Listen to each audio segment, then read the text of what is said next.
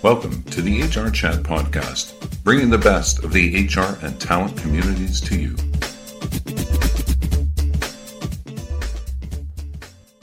Welcome to another episode of the HR Chat Show. I'm your host today, Bill Banham.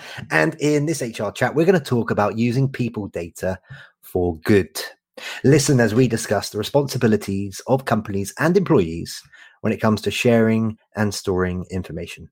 My awesome, fantastic, wonderful guest today is Al Adamson, founder and CEO of People Analytics and Future of Work, a San Francisco-based event planner and global network advocating the ethical use of people data. This is something I'm personally very passionate about, and I'm very excited about today's interview. Al is a globally recognized thought leader, advisor, and educator in the areas of people analytics, talent strategy, workforce planning, diversity, equity and inclusion, employee engagement, and well-being, amongst other areas. He's the founder and CEO of People Analytics and Future Work, as I previously mentioned, and it's a community and conference series, which is a network committed to promoting people data for good around the world, with the aims of being more responsible and using your data in the right ways. Al, it's my pleasure to welcome you onto the show today, sir. Hey, thanks, Bill. Thanks for having me. Very excited to talk with you about what I think we both agree is a very important topic. So beyond my wee introduction there, Al, why don't you start by taking a minute or two and telling our listeners a bit more about yourself? First and foremost, when I'm asked to introduce myself, I say that I'm a father. I'm a parent. That's the most important title I'll ever hold. And in this context, it's relevant. Son is 20 years old, daughter 18. And they are in university right now, and they will be entering the workforce in a few years. And how data and analytics are used to find them, to develop them, to actually help advance their careers is going to be important. It's going to be critical. It's going to be something that I want them to be aware of. And those who are gathering and analyzing the data, I would hope that they're doing so responsibly. And there's a variety of themes that are affected, everything from well-being to engagement to diversity, equity, inclusion, which I'm sure we'll touch on. So beyond that, I have had a very blessed career. I've worked in the former Soviet Union for 5 years. I created the capability of People Analytics, what we called Employee Insights at the time, at Gap Inc. Here in San Francisco. And I've since been with Inform, which is now part of SuccessFactors, SAP, as well as Connexa, which was acquired by IBM, 12 years ago or so, if not more. And so since then, I've been running a community and peer groups and running conferences on the theme of people analytics, workforce planning, and the future of work. And here we are in 2021, and I'm still chopping wood, moving ahead. So very blessed to be doing so. What HR skills do you have to stay relevant? Join the Academy to Innovate HR to learn modern and relevant HR skills. All 100% online and self-paced.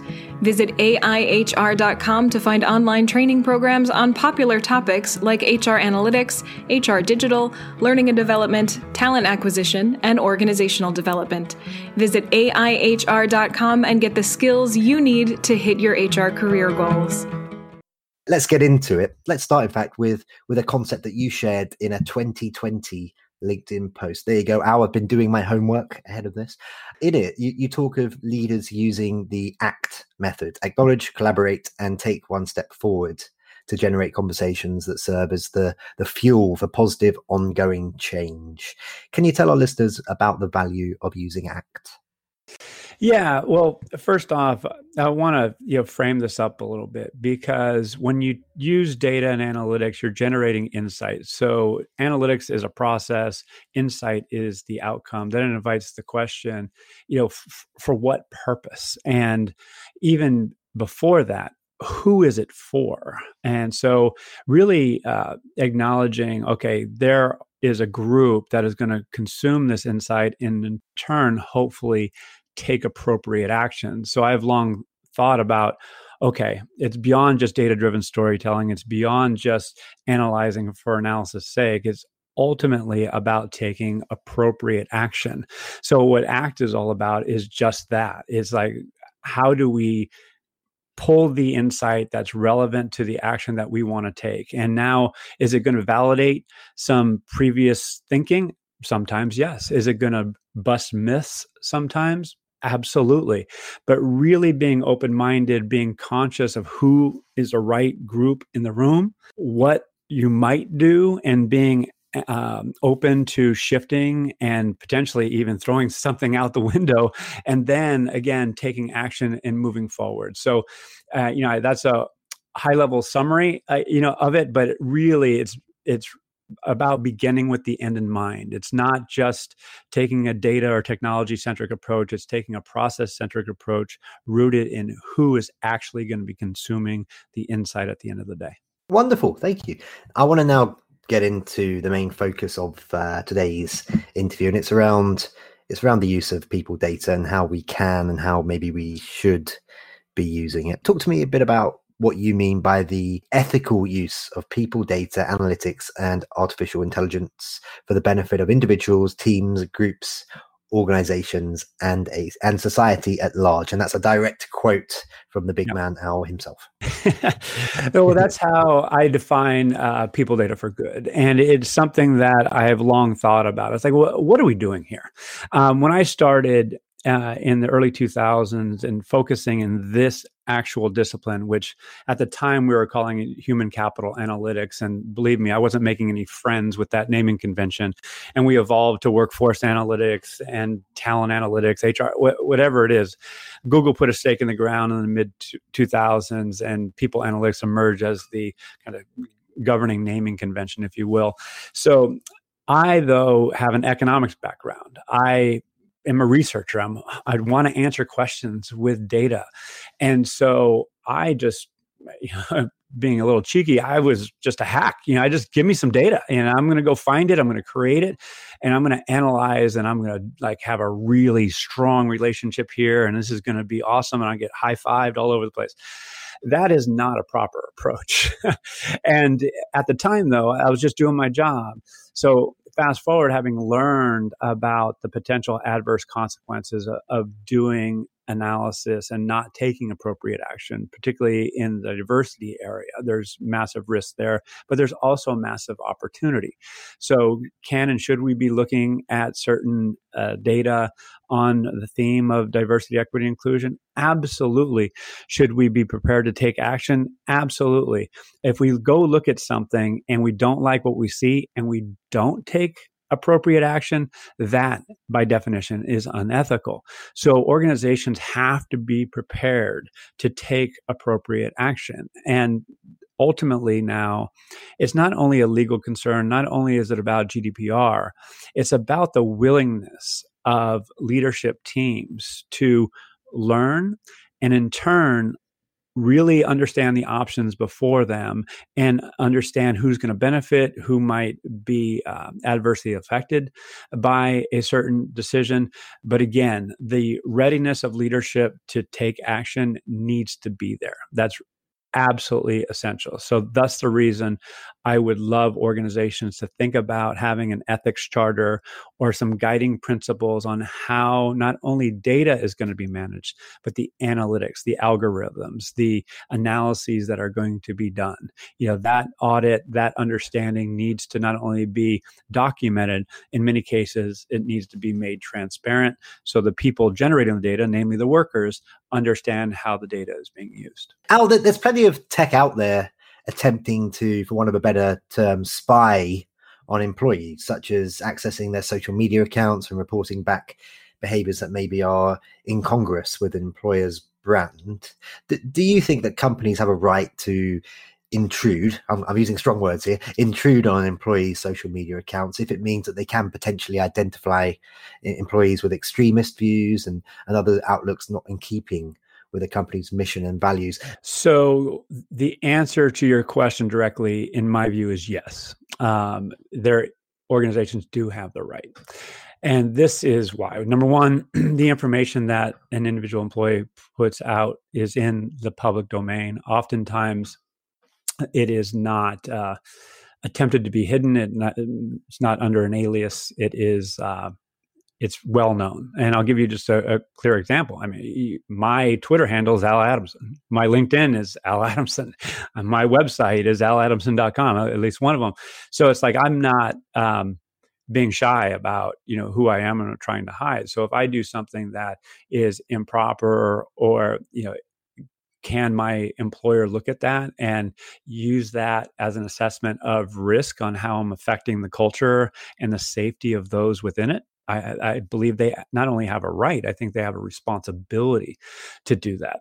Now, this is a big topic, and I will be concise as possible, but I will say is privacy is largely a 20th century construct. Obviously, it's carrying over to the current times, but now with proliferation of data and information, it is, privacy is a bit different, and it's evolving. And we have to understand that we're going to have to learn and adjust with the times, with the proliferation of data and information. That's the reason we need these forums, both within organizations and at governmental levels, to really understand what we're doing and what we're not doing. In other words, the pace of innovation is far outpacing the governance and rules around and laws around how data and information are being utilized.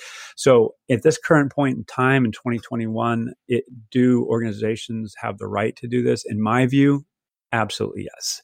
And again, I will emphasize that they have the responsibility when it comes to aspects of safety, where there's certain population, certain segments of the population of the workforce that might be threatened, adversely affected, because it is the responsibility of leadership to keep people safe, not only physically, but psychologically and emotionally. So yeah, my vote is yes. What about the remote monitoring of employee behavior, Al? Where do you stand on the technology that allows companies to monitor employee work behaviors used on the premise that it's to ensure people are not slacking off? Surely the last 18 months has proven that productivity is more important than hours served. Well, I love the question, and I know listeners can't see me, but I got a big smile on that. I wrote an article a few years ago, I think 2018 it came out, People Analytics 3.0, where I talk about People Analytics 1.0, 2.0, 3.0. And 3.0 is really about capturing behavioral data, organizational network analysis being probably the easiest example for listeners to understand. It's effectively, among other things, I mean, you have passive and active, but effectively looking at behavioral data. How many emails are you sending a day? How many meetings are you having a day? How long are you in those meetings and so forth. And that's just an example. There's a whole host of data that we are now able to collect. Now, it invites the question, should we be collecting it and for what purpose? So you mentioned quickly that, to make sure people are not sloughing off. That could be one, purpose. I wouldn't lead with that, nor would I actually probably ever go to that notion. What I would want to do is ask the question, how are people behaving relative to the work that they have? In other words, are they overstretched? Do they have enough capacity and resources to do what's asked of them? Behind me here is a book by Jeffrey Pfeffer out of Stanford, Dying for a Paycheck. Here in the States, it's common knowledge that people are arguably overworked. It's 50, 60, 70 hours a week, and their relationships are compromised. Their health is compromised. And, I, for one, want to see that change. So one of the great promises of people analytics is better understanding the human experience. And that is rooted in part in understanding behavioral data. How are people using their time? Is it too much email? Is it too many meetings? Is it too much work and they just don't have the time to get it done? Data and analytics can shed light into that reality, and leaders can in turn take that information, either hire more, automate certain processes. There's any number of virtuous outcomes that can be achieved. Now, can there be adverse decisions made? Absolutely. Can people be inadvertently singled out and penalized? Yeah. But those are rules that need to be put in place, and there needs to be governance around the adherence to proper rules. So it's not a straight line, that's bad or not, bad or even good. It has to be discussed. It has to appreciate the nuances. And again, there has to be noble intent at the end of the day, not only for the benefit of the organization, but for the benefit of the individuals within it. I got a LinkedIn message from Jeffrey Pfeffer just this morning. I'd reached out to him saying, Jeffrey, you are pretty awesome. You should be on my show. He says, okay, Bill, I'll do that, but not until next year when I've got my new book coming out. So watch this space, listeners. He'll be on the show at some point. That's fantastic. Yeah, he'll be a fabulous guest. So good for you. I think I can kind of anticipate your answer to the next question based on what you said so far, but I'm going to ask it anyway. And it's in the context of, at the moment, there's a tsunami, if you like, of job hopping happening. Yep. And it's going to get bigger and bigger throughout the rest of 2021 and probably the first quarter of 2022 at least. If a candidate tries to game the system, Al, by misrepresenting themselves in the recruitment phase and the hiring phase, could they deserve to be punished if they get found out to not really hold the same values as their employer, i.e., could they be fired? Or at the end of the day, is it really about the skills that they've got to offer? So there is flat out lying, which there can and should be consequences for. There are nuances around the representation of skills and behaviors and things like that. And then there's actually underselling yourself. So, that's not the nature of your question. I will say this is that we have the opportunity to, as individuals, be truly authentic right now in terms of what we want, both in terms of the type of job that we want, but also how much time we're willing to work and a bunch of other things. So if you are inauthentic, given the supply-demand relationship in most job families right now, then you're doing so at your own detriment. Yeah. So I would strongly advocate that individuals don't lie or misrepresent themselves. And I would think that employers are going to do their best through the interview process to, shift out, what is true and what's not true. So yes, there will be consequences downstream at the end of the day if it's really egregious. There we go. Be authentic, be true to yourselves, listeners, if you're applying for new jobs. We're already coming towards the end of this interview, Al, which makes me very sad because you're a very nice and clever man. But before we wrap up, 2 more questions for you. What happens to employee data when they leave a company? Can employers hold on to it? For example, can they hold on to their web browsing behavior on company-owned devices, or should that information be deleted upon the termination of the employee's contract? That question requires a nuanced answer. So can the data be saved and used that is anonymized? Yes. Can it be associated with an individual ongoing even after they've left the organization? No. Now, again, there's a bunch of nuances which require a whole time period to go through. But the essence, citing GDPR, which is the basic human right to be forgotten, that needs to be disassociated with the individual. Now, their historical data based on the history in that job family, can organizations learn from it and then make improvements? Yes. Their survey data, over the course of their tenure at an organization be saved and included in that data set? Yes. Is it going to be anonymized and for historical purposes? It has to be. So that answer might not be as straightforward as some of your listeners would want, but the essence is that, yes, it has to be disassociated with that individual. And Al, I'd like you to finish off now by sharing all of your information or your contact details. In fact, you were fairly open about this, I think, in your first answer, so I'm sure you'll be fine with it. But, spread them all out here now. Tell our listeners how they can connect with you, maybe email, LinkedIn. Maybe you're really cool and you're on TikTok. I'm certainly not that cool. And how can they learn more about all the cool things that you get up to? Well, the best way is on LinkedIn, or you can go to pafal.net. I also have my own personal website at aladamson.com. But yeah, if I'm hard to find, then I'm not doing my job well. So yeah, no, it's a joy to be doing this. And I really appreciate the nature of your questions and what you do, Bill. It's, we need more dialogue on this topic. I've been criticized over the years. Gosh, it's so complex. It's all this. Hey, it is. complex, but we need to embrace the complexity because there's a lot of great things that can be done. There's a host of risks that we need to be aware of and, respond appropriately. So yeah, I try and be as active as I can, on social media, and follow me and I'll gladly, serve you in any way I can. You're right. We need to talk about this, because if we don't talk about this, there will be some clandestine folk out there that will take advantage of us, right? So absolutely, and history has proven that to be true. So we need to be forthright. We need to be proactive. Absolutely right. Therefore, Al, I just need to invite you back on to the show very, very soon, sir, so that we can continue this conversation, if you're open to that. Let's make it happen. Okay, perfect. Well, that just leaves me to say for today, Al, thank you so much for being a guest on this episode of the HR Chat Show. Thank you, Bill. Really appreciate you. And listeners, as always, until next time, happy working.